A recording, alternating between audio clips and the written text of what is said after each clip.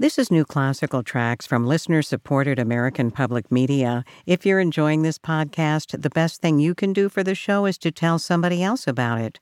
Help spread the word and take a moment to rate and review us on your podcasting app.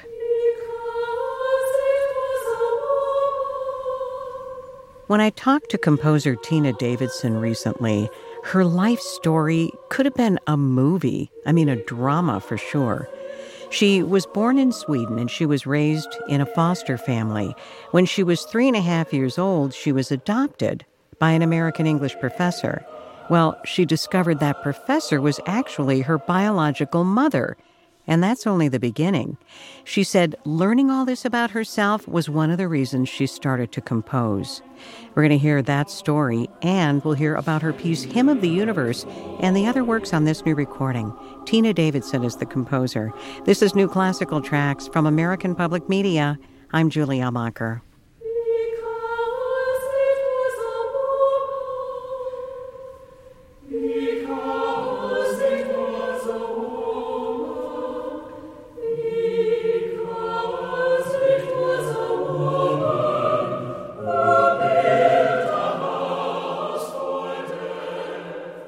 I want to start off by talking about the memoir that you released earlier this year. It's called Let Your Heart Be Broken, Life and Music from a Classical Composer. And it's the story of your life, which is pretty incredible. This could be a movie when I started to read a little bit about it.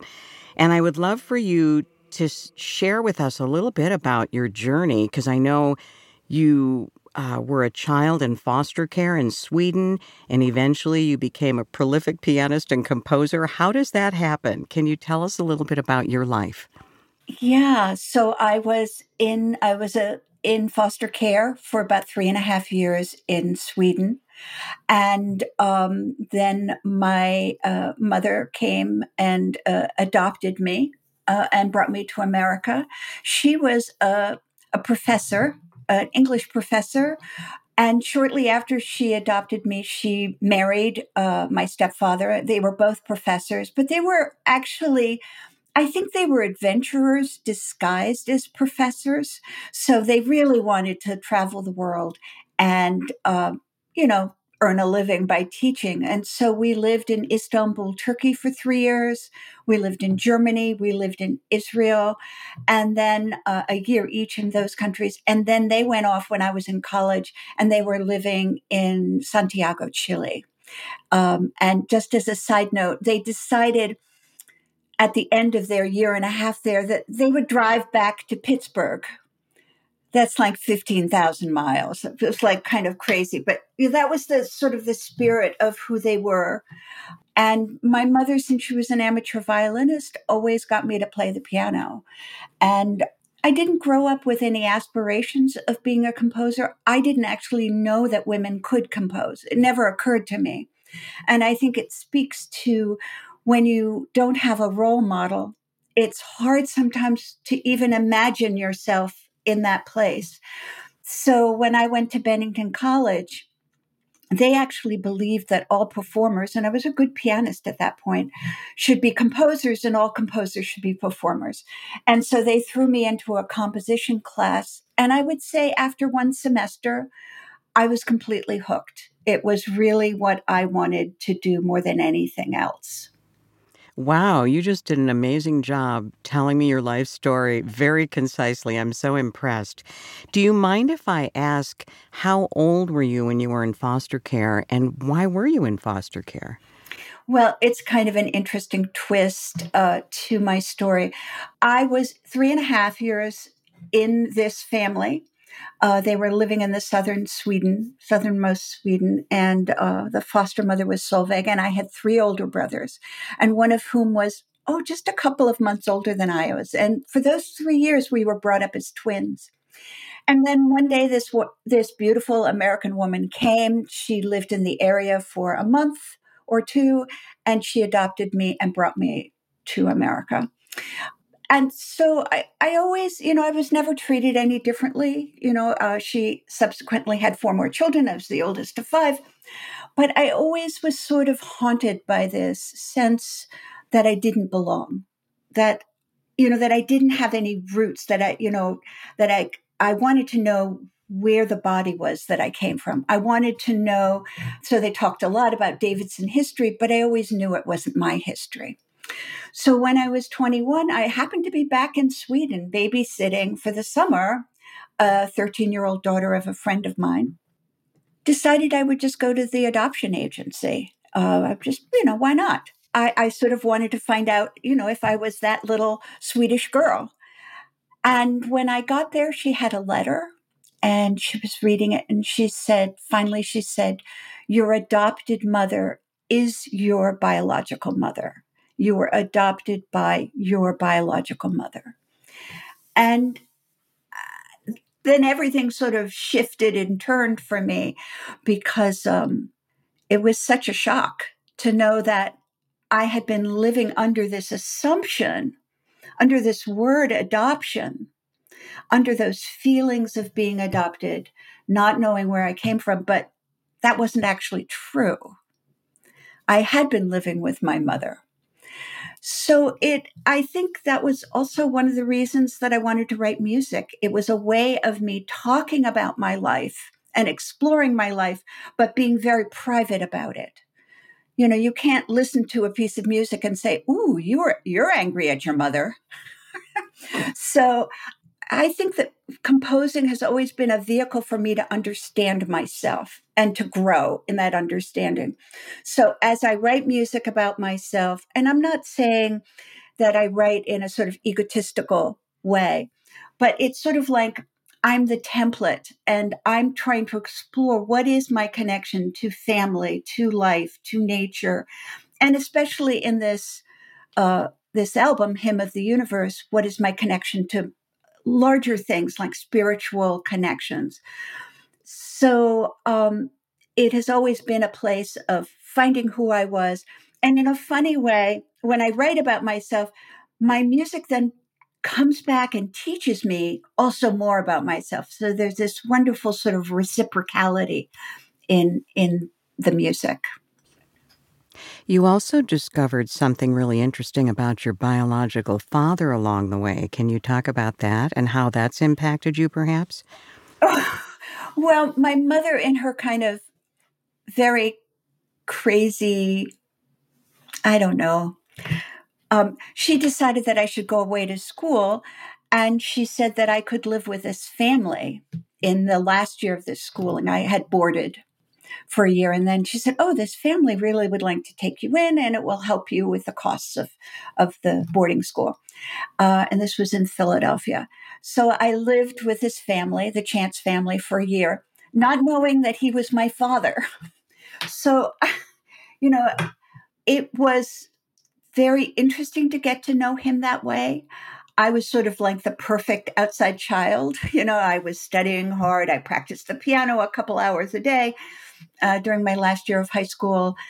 And he was a very famous biochemist, biophysicist research.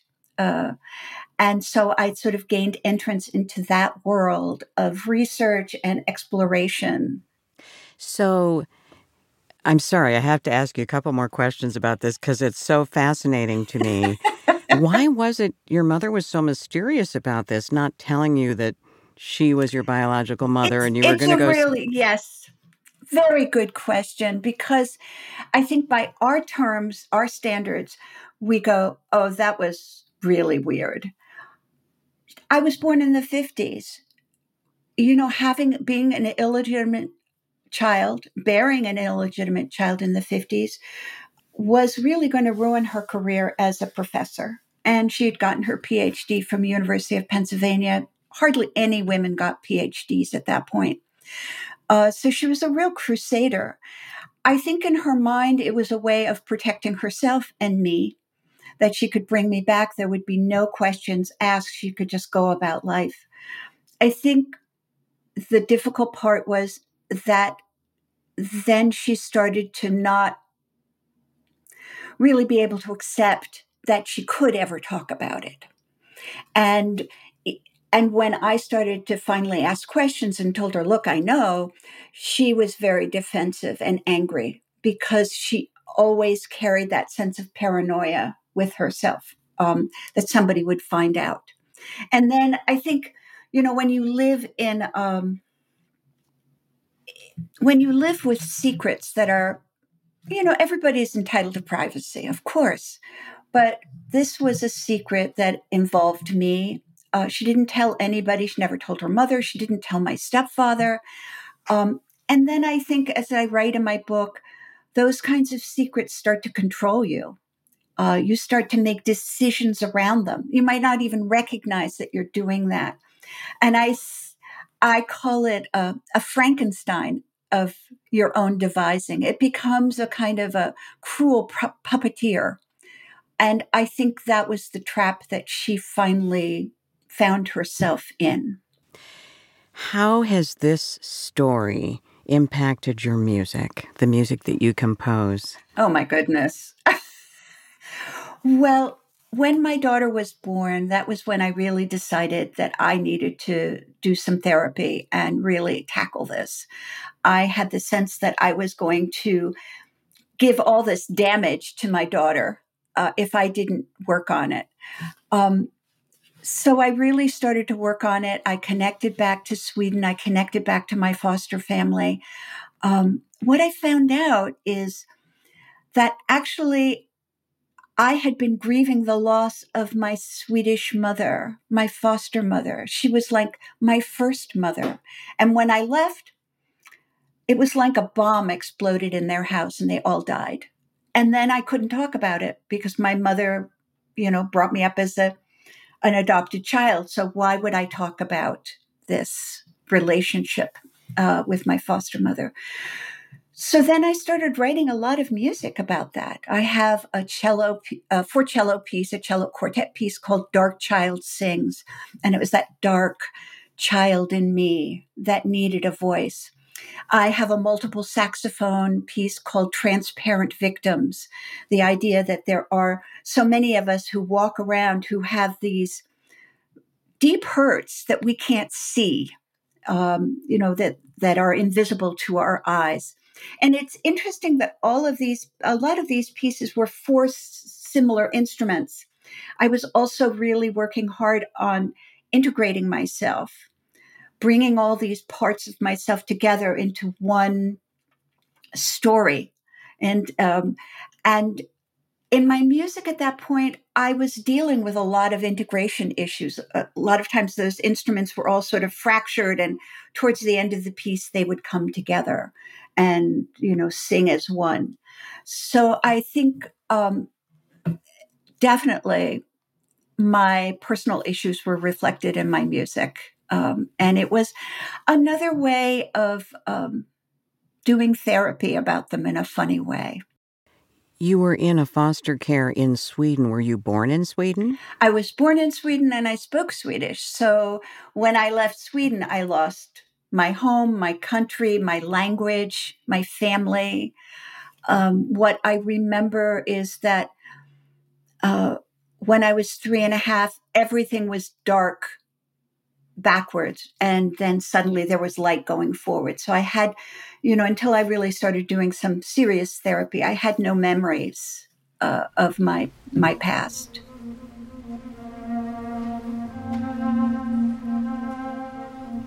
I want to transition now to your latest recording, Hymn of the Universe. How did this come together? Because as I'm looking at the pieces on this recording, they were actually recorded many years ago. Why pull them all together now on this recording? Well, as many composers know, to get your work out in recording, it costs so much money if you're going to hire a new choir to come and sing it. And I thought, geez, there's this beautiful recording. Yeah, it has a few coughs in it, but really a beautiful recording. Why not get the rights to put it out there? And so that's what I did. This piece I wrote, I'm actually not 100% sure when I wrote it, but I'm pretty sure it was like in the early 2000s, like 2002 or something like that. The genesis of the piece is that I was in Kansas City. An ensemble was playing a piece of mine, and I was staying at the board member's house of Kansas City Symphony Orchestra. And she turns out she worked in business. She was an executive, but she had been a former nun. And we were doing a lot of talking, and she said, I think you should read the books of Pierre Teilhard de Chardin, and I think you should write a piece about it. And I thought, okay. So I went to the library and I got out all my Chardin. He's kind of pithy to read, but I read all the books that I could. And I started to really resonate with his sense that we are all evolving. He was such an interesting Catholic priest. He was a Jesuit, and they're always very interesting, and they seem to think outside of the box. And so I just became really smitten by his idea that we are constantly evolving and that we're sort of evolving towards God. I am not a Christian, I'm not a Roman Catholic, but that sense that we're evolving to a higher place is very resonant for me. And so I excerpted texts from 3 of his works and created this piece, Hymn of the Universe. It's for SATB, so soprano, alto, tenor, bass, string quartet, marimba, and English horn.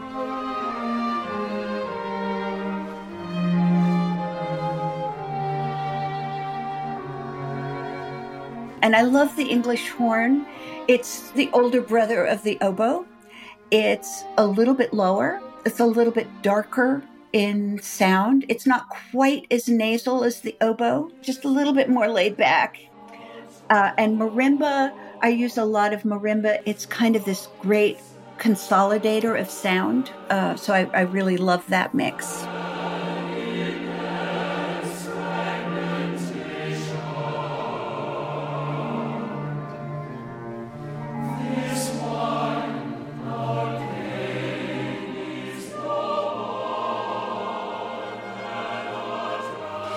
Can you walk us through each of the movements? What are we hearing?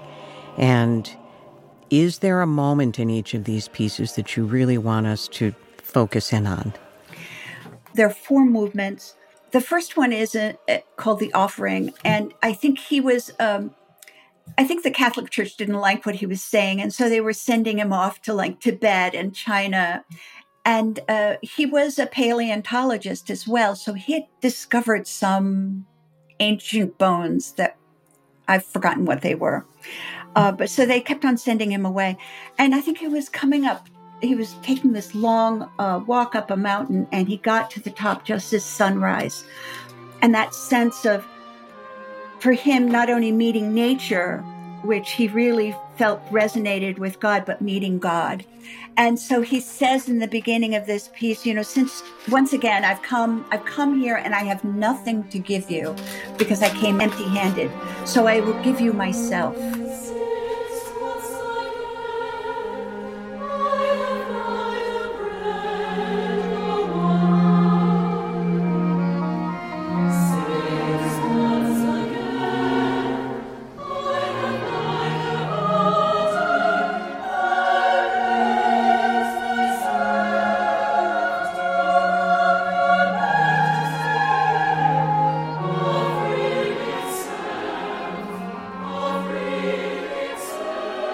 And I love that idea of almost you are so one with nature and one with God that you give yourself over. You completely leave yourself and become one with whatever you're looking at. So The Offering is about that. And the end of the piece is, I think, very resonant for me because he says that what we really want is, yet at the very depth of this formless mass, you have implanted a desire, irresistible,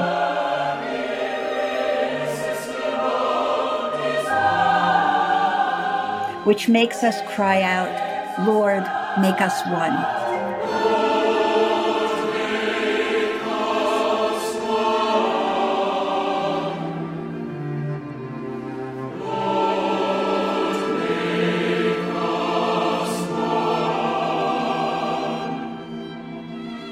of a mystical, almost like you're a dervish and you're whirling and you're whirling and you're whirling, and suddenly you're exhausted, but your heart goes up to God. And that's actually a theme in a lot of my music. That moment where that physical energy expires and you become this energy that's connected to something bigger than yourself.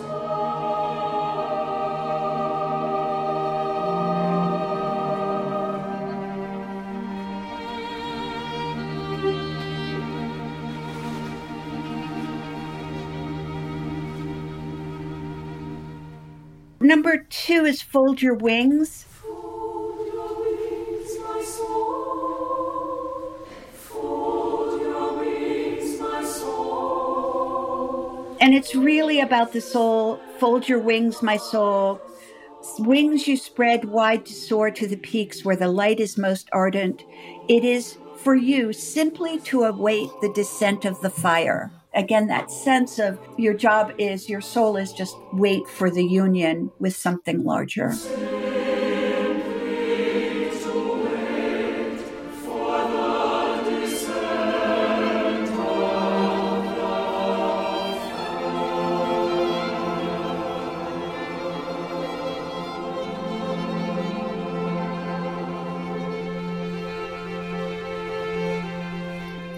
And Hymn to Matter, which is the third movement.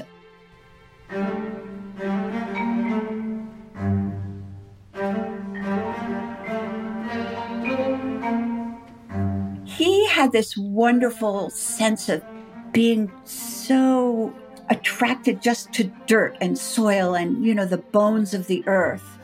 So the beginning of this, blessed be you, harsh matter, barren soil, stubborn rock, you who yield only to violence, you who force us to work if we would eat. It's a lot of men's voices and that sense of kind of being part of the earth.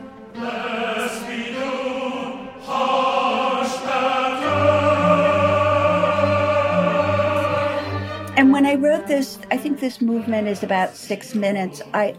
I really wanted you to get a sense of sort of the relentlessness of that relationship and of the earth and the sort of the cragginess and the harshness. Blessed be you, impenetrable matter. And again, he says at the end of the third movement, raise me up then, matter, to those heights, through struggle and separation and death. Raise me up until, at long last, it becomes possible for me to embrace the universe.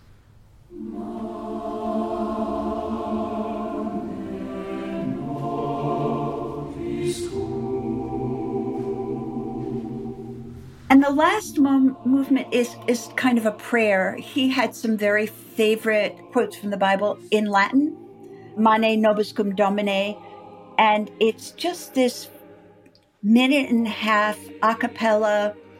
Stay with us, Lord, because it is towards evening. And I love that sense of, it's getting dark. It's a little worrisome right now. Would you stay with us so we can transfer over to the darkness in peace?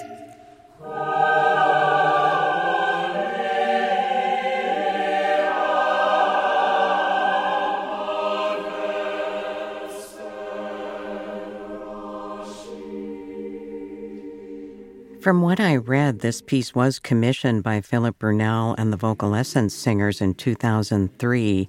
Why did they commission this work? Well, the first piece on this, Antiphon for a Virgin, they had performed that piece a lot.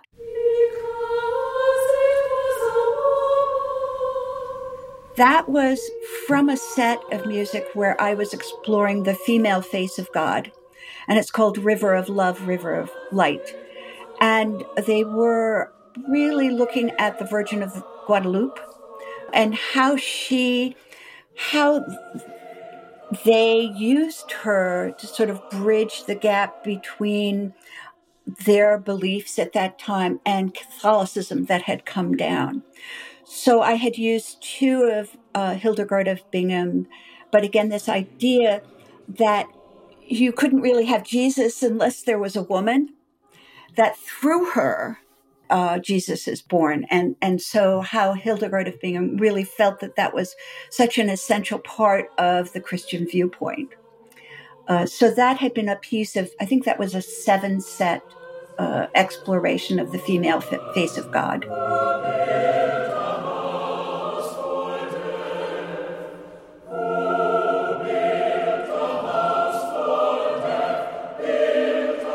I guess they really loved it because when I heard the performance of it, they had actually memorized it, which is very unusual to memorize contemporary music, and they sang it a lot. And I think they just wanted to hear more. So they commissioned this piece, and I really appreciate that they were willing to allow me to write such a long piece. A lot of times music ensembles, they want new works, but they want them short because they want to do the Beethoven or the, whatever. And that takes a lot of time. But to be able to write a piece that was close to 25 minutes was a real opportunity.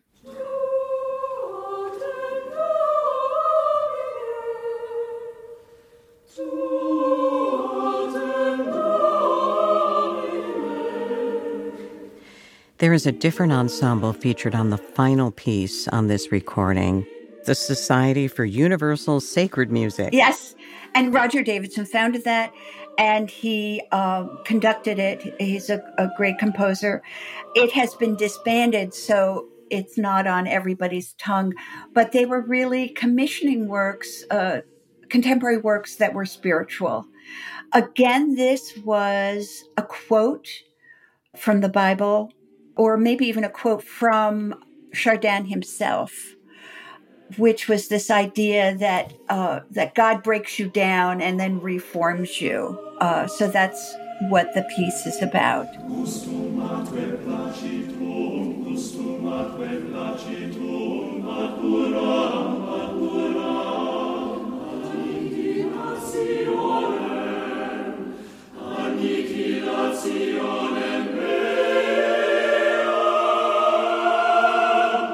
Tina, how has your growth as a spiritual being impacted your compositions? It's really through my music that I'm always exploring that, or did for a good 20 years. So in the almost 50 years that I've been composing, I would say the first decade, I was really kind of lost. I didn't really have an understanding of who I was. But the second decade, I was really starting to write music about my personal journey. The third and the fourth decade was all about my connection to spirituality. And as I mentioned before, a lot of times I was interested in how energy flows, how our physical energy flows. And since I'm writing about myself, I'm always like in my body, like, how do I move? What happens when I become exhausted? All those kinds of interests in physical energy and how it moves and transforms. When I wrote my piece for Hilary Hahn, she commissioned me a Blue Curve of the Earth. It's all about energy, moving energy, and how that energy moves through the world and to something that's outside of the world, to more of a spiritual or an uplifted place. Now in this last decade, I don't know. I think my music is becoming very personal again. I'm kind of interested. I try not to ask my music to explain itself all the time. But I'm writing pieces like Hum, which is for cello and piano. And it's just about humming, that sense of humming and this sound coming out of your, how people hum and you hear them. Another one is called Leap, is when I wrote that about the pandemic, how we sort of leapt into the pandemic, and then how we then left the pandemic in a different place. So it's a lot more personal right now. What do you have coming up that you're really excited about?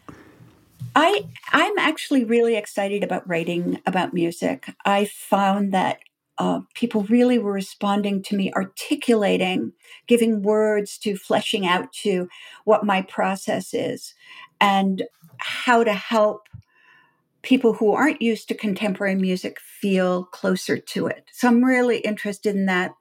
But I sort of love writing music, and I do a lot of pastels. I think I'm just in a place now where I'm just allowing my creativity to go all over the place. I'm writing a piano piece right now. Um, and I want to write some more strings. I've written a lot of string works. I love strings. And so did I just hear you say you're also a visual artist? Yes, I do a lot of pastels. In fact, the cover of Hymn of the Universe is based on one of my pastels. Okay. I was going to ask you which inspires which, whether it's the music that inspires the pastels or vice versa, or maybe both. I think maybe at a certain age, I just don't care where the creativity comes out of. And it's just kind of, I would say it's oozing now, as opposed to before it was very focused and very intense. You know, my relationship with music in my 30s and 40s and 50s was extremely intense. It was like I had another life. And I'd go into my studio and I would live that life. And sometimes I'd be angry at the music. I would feel like when I left the studio, I wasn't doing anything, I was just recovering. like, and sort of like I felt like my music had all the fun. But I think now as I'm older and I just feel it's just sort of coming out and coming out in a all over the place as opposed to in one direction. And I'm very interested in the aging process and creativity. What happens? Some people, I can only tell you my story, but what happens when you get older and you have different concerns or have different kind of energy levels? What do you think has allowed you to finally get into that oozing phase where things just happen? And maybe it is just maturity, as we like to say, as we get older. I think to some degree, my second marriage, which was a very difficult marriage and that I left 10 years ago, was a time when I realized that it was okay to be alone and to just create my own wonderful life. And that was 10 years ago. And I have really created this amazing 10 years of not only creativity, but having a home that I love, having my little dogs, having a garden. And I think that ease in my relationship with my life has allowed me to sit and be less driven, and therefore I can ooze. It's not a very attractive word, but I spread. It spreads. It's not quite as focused, not quite as intense. It is a whole different kind of rhythm, and also, getting older. And I love that idea of exploring myself as a 70-year-old, as a creative 70-year-old, and not making excuses about it or pretending to be younger, but like, what are the riches that I have here now that I want to share in my music and in other ways?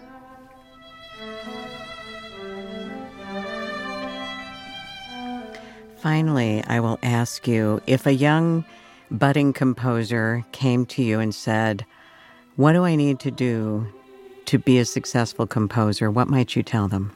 So I have a good answer for you.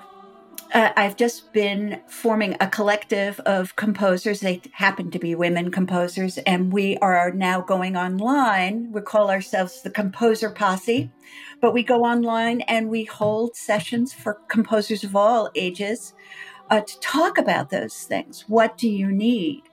We just did a session on balance, work-life balance, and some were young and had kids, some were fighting their way through university systems. And our next session will be on networking, which is how do you have relationships, not just with publicity, but with performers, with audience. So let's not talk just about publicity, but how do you encourage relationships, which is how you get your music across. So I think I would also say to a young composer, let your heart be broken, which brings us back to my memoir. And that came from something that was said to me. Stephen Levine, who was a wonderful writer, and he did a lot of work with death and dying. And he said, some audience member, I was at a symposium, and someone asked, what is the meaning of life? And he said, I really don't know. But I think the meaning of life is to let your heart be broken. So this is what I write about that. The heart, the round sphere of your being, let your heart be broken. Allow, expect, look forward to the life you have so carefully protected and cared for. Broken, cracked, rent in two, heartbreakingly, your heart breaks, and in the two halves rocking on the table is revealed rich earth, moist, dark soil, ready for a new life to begin. So that idea of allowing your life to not only break you, but to inform you and to give you that impetus for new life, which is creation. However you're going to create your life, whether you're an artist or a mother or a business worker, that you then, that creative impulse belongs to you at that point.